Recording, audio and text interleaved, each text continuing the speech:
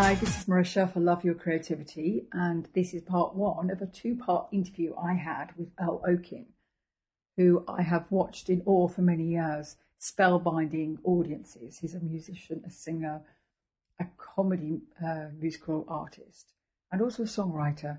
His CV is, I think the word is bonkers. He was the opening act for Wings in the 80s on their world tour, just him and his little guitar coming on stage at Wembley.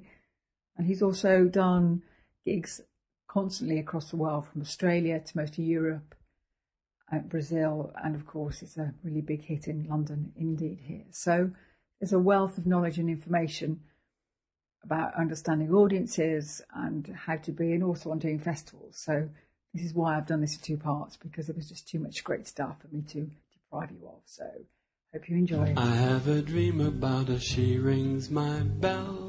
Gym class in half an hour, oh how she rocks. In kid and gym socks. She doesn't know who I am. She doesn't give a damn about me.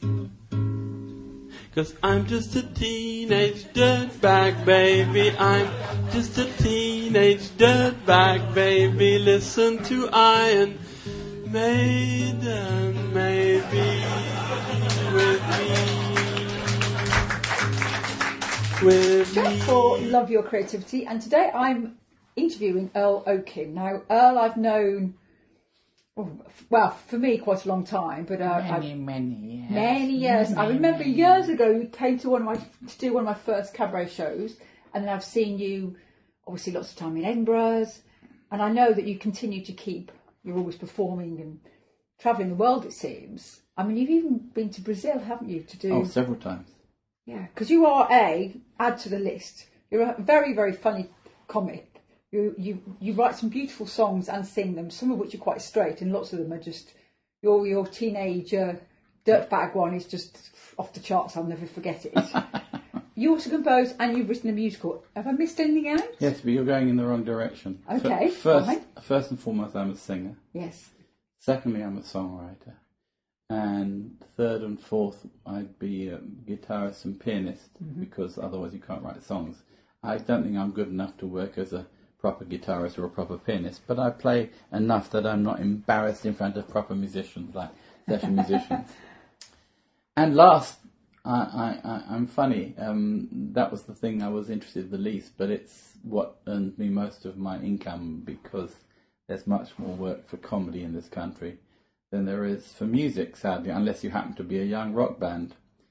And the comedy came out of me doing folk clubs years ago, which was a sort of place where the residue of people who didn't have rock bands or groups of any sort could just perform. And it was called folk clubs because some of them did actually do folk clubs, but the rest of us were known as entertainers. There were two groups. There were the tradies, the people who really did folk music, and those of us who were entertainers. And some of us were funny all the time. Sometimes you did straight songs but were funny when you spoke in between. And I learnt whatever comedy there is there, plus with the influence of my father, who ran shows during World War II and wrote comedic sketches and songs and all sorts of things. So, and then I listened to people like Tom Lehrer, was a big influence, I'm sure. So that's how that all came to be. But I never, ever have called myself a comedian. I do now just for the sake of simplicity, but really I'm on my passport, it says entertainer. Oh, well, yeah, I'd agree. You know, that's what I am. I'm a sort of a modern day Danny Kaye, if you want. And I sing, I don't dance, but then he didn't write songs, so I think that evens it up. So, but that's what I am. I'm a sort of one-man variety show. Yes, and I think it's probably easier to ask where you haven't been, because I mean, I know you obviously still do lots of shows in Europe. Obviously, you're a very, I don't know, how many years have you been doing Edinburgh? Stopped in 2000. I did it for 18 years straight, and I don't know, I may have been overtaken now, but at the time I was the most performed artist there because I'd done over 500 shows. Wow. More impressive, though, is the fact that I never lost money at Edinburgh. Well, that is. I've actually never made any, but I never lost it. I never lost money. I might have made it. I made £4,000 on my last. Well, you did. That's fantastic. I learned what not to do and what to do. You know. Yes, exactly. So what not to do? Only a couple of. Don't spend any money that you really don't have to. You don't take a page or quarter-page advert in the Fringe magazine, especially now that they've segmentised it. When I started doing the Fringe, it was all in alphabetical order, and so people leafing through might be looking for a comedy show, but then would see something else, and maybe, that was interesting. Whereas now, if they're looking for a comedy show, they'll only see comedy shows because it's all in separate sections. I think that was a very retrograde step. And they don't even guarantee your advert's going to be in the right section. So all the people looking for your comedy advert discover it's in the drama section, so nobody sees it. No, it's a waste of time, and it's got more and more expensive. You don't do anything. You have the minimum number of posters done, and you don't do them in glorious Technicolor because that costs a fortune, and everybody's got them, so they'll all look the same anyway. So you might as well have a black and white one. That actually is going to be more noticeable than the colour ones. Great tip. The real tip, I'll say it to the world because I don't do it anymore. I learnt this from my dentist because he used to run a comedy show up there, and I saw what he was doing. I thought, I'm doing that.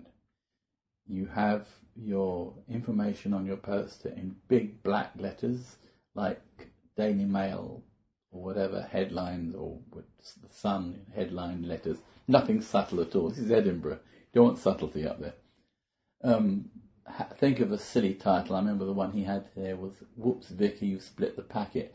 And I don't know what that means, but it sounded vaguely disgusting, and you didn't even know why, but everybody came along to find out what it was. So you need a clever title of that nature. The fewer words, the better, because then the bigger the letters you can use in your poster. You use some image, which could be your mug, or it could be something which is going to make people look at it. I had 100 left, so I know I only had 100 posters up. And people said, "Oh, your posters are everywhere." And I thought, ding. Great. I paid for all my leaflets and posters. I think I paid about 250 quid. A lot. The leaflets, they glow as well, so if they fall on the floor in the evening, because people throw them away, it lights up, and you say, "Oh, what's that?" It just costs nothing. I was very lucky. I had somewhere really cheap to stay. I'd stayed there for 15 years. That was the biggest find I ever had. About my third year up there, I was looking for a B&B to stay in.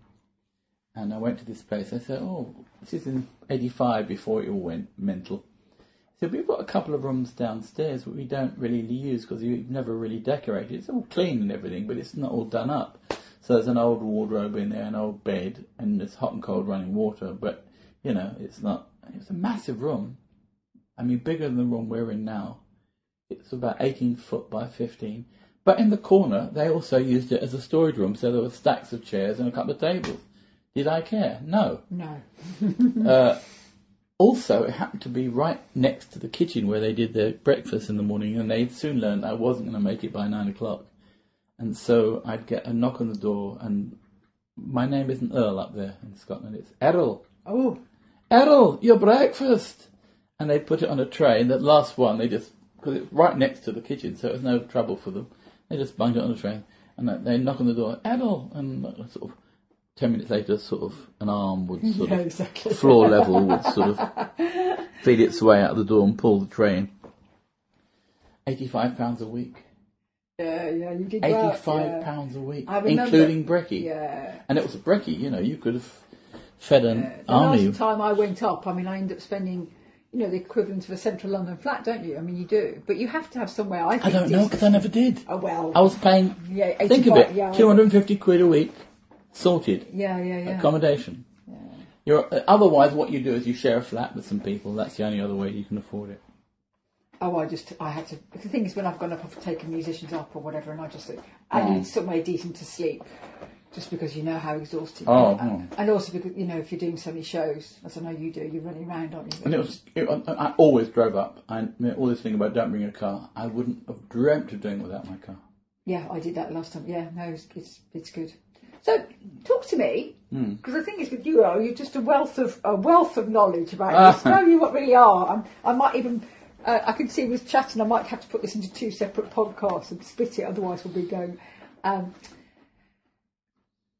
I've seen you perform lots, obviously, But you've only seen me doing comedy, haven't you? Yeah, I've never seen you do the straight stuff, but I'm absolutely... but I have obviously, I mean, many, many years ago, I remember meeting you through Maria Davies. Oh, yeah. And, of course, I remember being here and you playing me some opera. So I know you've got a huge range of interests musically. I'm very well aware of that.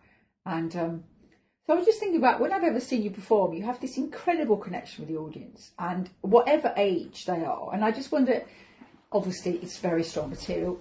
Is this a learnt skill? Do you feel like you know how to do it now? Or is it just that were you just born to be an entertainer? Well, I was on stage when I was 3, which might have helped. Wow. I mean, I feel at home on stage more than I do in real life.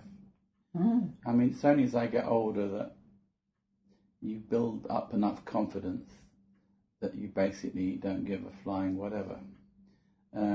When you're in your 20s and 30s, or you've got acne, or you've got, and you come to the point when you say, listen, they're going to like me or they're not going to like me, and that's it. Beautiful women are not going to like me anymore because I'm too old, so that doesn't even come into play anymore. So it's, there's no, so because of that, I don't have to be particularly nice to them because they're not going to be interested anyway. So why waste my time thinking, how can I please them? Which in a way is sort of... But with audiences, funnily enough, it's I think I've compared it to being attracted to women. Some men just walk in the room and all the women go, wow, who's that? And they must develop, therefore, a confidence with women that says, 90% of the women here are going to fancy me, therefore I'm relaxed and don't have to play games because it's going to happen. Well, I'm not like that with women, but I am like that with audiences. For a long, long time, I mean, listen, don't get me wrong, I've died on stage, everybody has. But it's rare, and because, therefore, I expect them to like me, just because they keep on liking me, that gives you... I think an air of confidence when you walk on stage. So the audience in their mind somewhere is saying, right, he looks like he knows what he's doing, so we can relax and sit back and it's going to be okay. He's a pro. Does that make sense? Yes. And completely. So it's not so much what I'm doing, but I think that's what the connection is. It just goes, okay, And the next thing is, I've never ever been, I mean, everybody's influenced by somebody. I'm sure I could name a load of influences, but if you look at those people and compare them with me, we're not the same.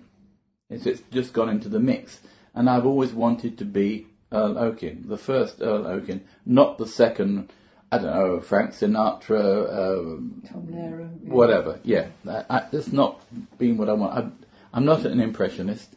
And I don't want to be, Michael Bublé, they always talk of as the young Frank Sinatra or whatever. I don't want to be compared to anybody else. I want to be the first Earl Okin. When I was with Dick James in the 60s, he signed me. He'd already had another group, a group that he'd signed for publishing, and they were called the Beatles. And he kept calling me a second Paul McCartney. I said, yeah, I'm not, I'm your first Earl Okin. And he'd laugh, you see. And he was a nice guy, and I liked him very much. But even at that age, it was me. And I think that's important. You've got to have your own... Nobody's ever told me on stage, you remind me a bit of... But they don't. In fact, when you're selling somebody who isn't like anybody else, it's very difficult. It's great once they see you because, he's different. But when you're trying to sell yourself, you've got to sort of put yourself into a category so that people... It's no good me going online and being in a section for people looking for stand-up comedians because I'm not a stand-up comedian. Musical comedians are so few and far between that there's no real category. And even so, we're all so different from each other. Yeah, I mean, there's a cabaret section, isn't there, nowadays in these fringe brochures, and that's yeah, and how long's the piece of, it's very... It's very, so we once used to use the, I'd say, the strange mixture between, what was it? We call it the Victor Borger and something else. I mean, something to give them some idea of what I was, but it wasn't like anything really. No. So anyway, to go back to your question, I think when you're different, when you look comfortable on stage, and I look sort of weird. I mean, I wear 19th century clothing here because my heroes were Puccini and Caruso rather than Elvis Presley. So, and one of the titles I used at Edinburgh, I was telling you, but you've got to have a title that makes you... One of the last titles I used was Musical Genius and Sex Symbol, and people came in to find out what that meant. And so ever since then, I've used that as my introductory words. Nice. And then they say, it's like a double bluff, because movement, sex symbol, and then they see me as, you know, in my dotage, in my 19th century clothing, sitting there, what is this going to be? And then the first thing I do is to look into the mic and go, hello, ladies. So the whole thing is playing with the expectations and turning them upside down the whole time. So I think all of that is something to do with what I call audience charm. And I always tell young performers they've got to develop their own audience charm. And it might be quite an aggressive, someone like Ian Cognito, who's the last person in the world you think of as charming because he's aggressive and he's shouting at the audience and insulting them. But he does it with a twinkle, and everybody knows that it's, as soon as he does it, that it's just an act. Or they usually do. Yeah. And it's his form of audience charm. You've got to have that. If you haven't got the audience charm, they've got to like you, in other words. If they don't like you, then if you do a joke which isn't particularly funny, it'll fall flat. Whereas if they like you, they'll say, oh, well, never mind that one. What's your next one? You see? And Yes. that you need that. But if you haven't got the charm, they'll go, oh, well, lousy joke. Oh, what did you say, John? Oh, yeah. And they start talking, or, oh, get off, or whatever. See? So they've got to like you. So I suppose that developed in folk clubs, first of all, and you need it much, much tighter when you do comedy clubs, because folk clubs are tolerant. The worst thing would happen in a folk club is they wouldn't clap very much. It happens to you in a comedy club, you're in serious trouble. So you get your words absolutely right and tight and lean, no unnecessary words, and then you try and deliver them as if you just thought of them. That's me anyway. Remember, I'm not a stand-up, so I'm not thinking of new jokes. But that's that advice is very standard advice, isn't it? Actually, I mean, some comics take it to a real extreme. I mean, I think of Jack D, and there's not a single extraneous word in the lot of it. I almost find it a bit too tight. But obviously it's funny, but you can really see the crafting of those jokes, because there's no... So you I'll give you an example. There's one of my routines where I've got the words... I used to say, I'm university trained, so I ought to give you an example. See? No laugh, no laugh, no laugh. And in context, obviously it's not funny now, but in context it should have been funny. No laughs. And one day, just by chance, I said it back to front, and I said, I ought to give you examples, really, because I am university trained. Massive laugh. And I kept trying it each way, and every time I did it one way, it got a laugh. Each time the other way, no laugh. So it's as detailed as that sometimes, but you mustn't look ever as if you said the same words 100 times, even if you have. You've always got to sometimes actually stumble over my words on purpose and sort of repeat them as if I'm not sure what to say next.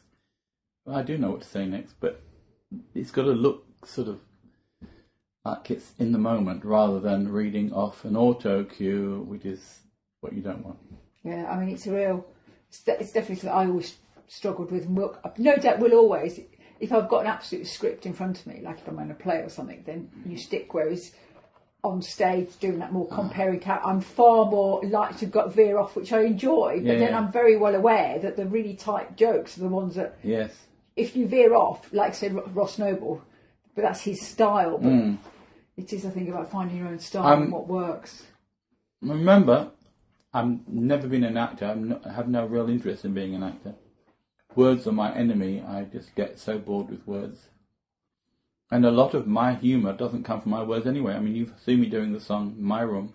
Come to my room, put a smile on your lips. Come to my room, kind of loosen up your hips. Come to my room, baby, we're gonna have us some fun. There's not a single funny line in there. No, but they're all falling about laughing by now. Yeah, it's the way you, absolutely, it's the way you deliver it. So, as I say, words are not really what I meant. You know, in real life I make terrible puns and things, but I don't do that on stage very much. It's more... You're far more disciplined, it seemed. Well, it's more... The comedy's about me rather than my material. That's the difference between a comedy writer and a comedian. Now, some people are both, such as Milton Jones, who I think is wonderful.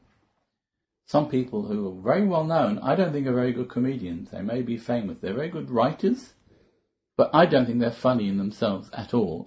And Jimmy Carr being a good example.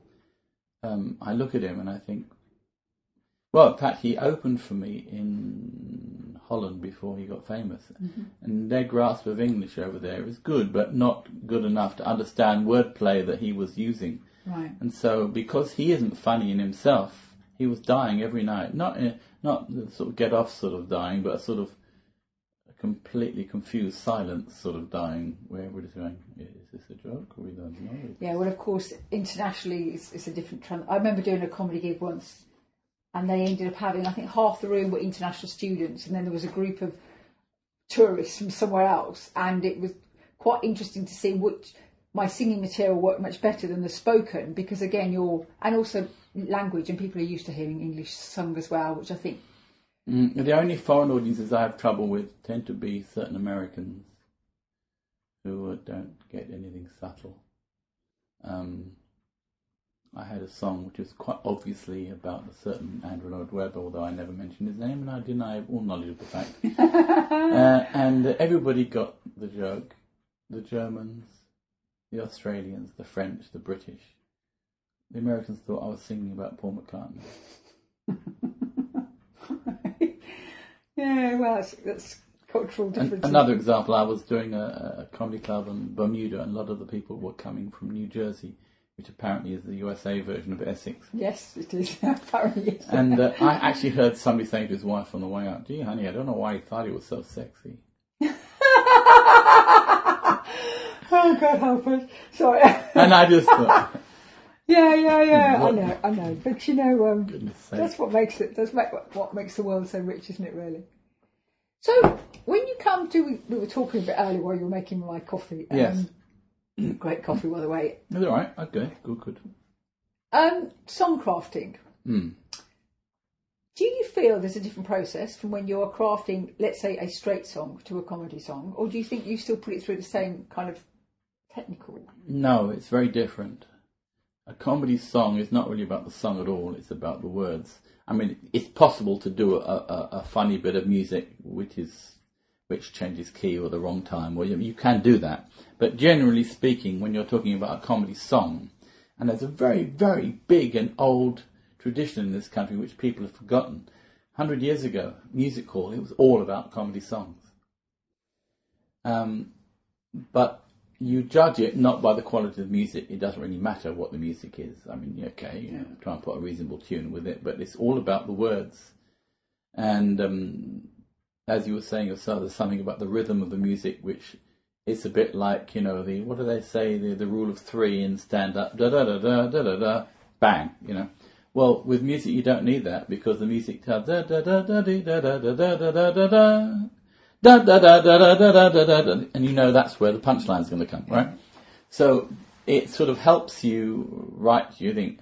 And when you write a comedy song, what you tend to do is think of one joke or one funny taking off point from which... I'll give you an example. I wrote a parody of a song, wonderful old song called Love is Wonderful the Second Time Around. You know that song? Just as wonderful with both feet on the ground. Right? That's the old song. And I was sitting waiting for my case at some airport, and it was taking, for some unknown reason, I don't know, there's an unwritten law somewhere that says whenever I'm on a plane, my case has to be lost. I don't know why, but that's where. So there I was, and I still hadn't seen my case. But there was one case that kept going round and round and round and round and round, and the words came into my head. I don't know why. It just does. There's that same green case the second time around. Right, so I've now got Beautiful. I've now got the theme of the song, which is all about waiting for your luggage. Okay, now once you've got your one joke, you can now play with it. Whereas in stand-up, you've got to think of another joke. In a song, you do variations on your one joke. So the song carries on. There's that same green case the second time around. I just hope my bags are in the lost and found. It's the second time my bags have gone astray. Last year I flew to France while all I owned went winging to Bombay. And on it goes, you see. Yeah, so it's yeah, really, lovely. you need that original just idea, and then you think of more jokes to do with that, and of course it's got a rhyme, and the rhyme again helps your timing, because you know that there's an A there, there's going to be something going to rhyme with it in a minute, which is going to make me laugh, and it's going to end with A. So I'm waiting for that word that says A at the end, and it turns out to be Bombay. So, if there's one where I said something, the second verse, something like check my luggage through, when they end up in Timbuktu. You see what I mean? The rhythm of the song helps you in that. You've still got to think of it, but it's a different form of humour. And it's based a lot on the rhythm of the, that was somebody else's tune. I've written other ones with my own tunes, but it's the words with which you're judged when it comes to that sort of thing. Whereas with a melody, I don't think it matters a great deal. I fell in love first with grand opera, and it's all in Italian or French or Russian. I had no idea what they were singing about. I could tell it was a love duet, or somebody was very upset about something, or what. You could see that from the music, and that's really all you needed to know. Yes. Whether they were saying, "Oh, my son, I've lost you forever," or "Oh, my daughter, where are you?" It meant very, very little difference to me. It was the music which, and of course, as I got older, I realised that what was causing that effect on me was the use of harmony underneath the melody, and it has incredible international. It's sort of in our genetics somewhere. You do that, and you know the simple thing is minor keys are sad, major keys are happy. Well, it's like that. Only there's a lot more sort of subtle things that you can do that play on people's emotions. So you start off with your chords, and by again there are standard. Just as there's the Englishman, Irishman, and Scotsman sort of standard format for a joke or a knock joke.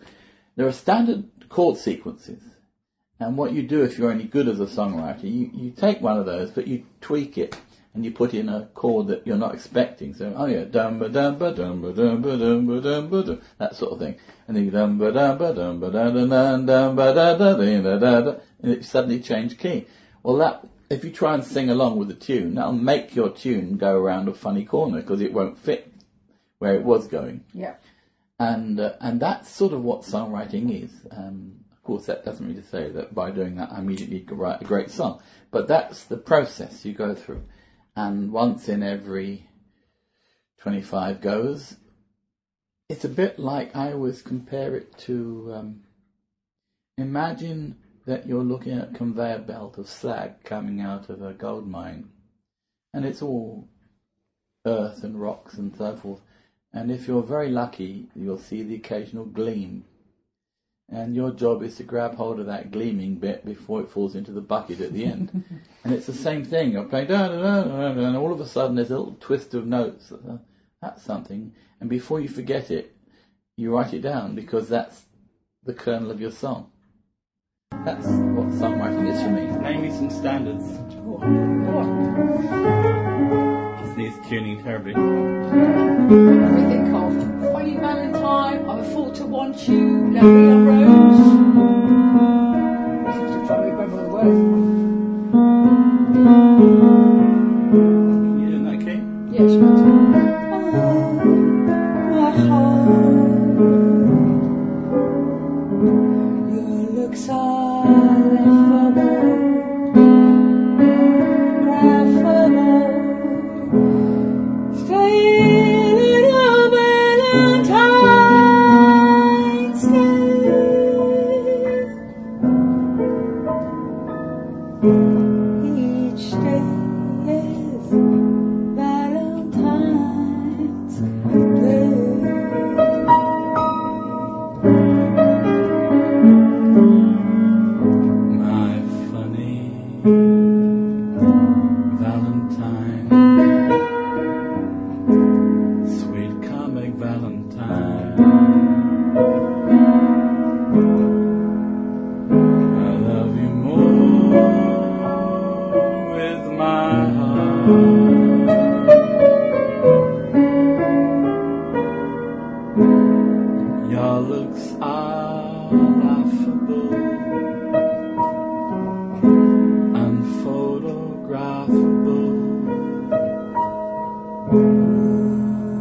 You're my favorite work of art. Is your figure less than green? Baby, Is your mouth a little weak when you open it to speak? Are you smart?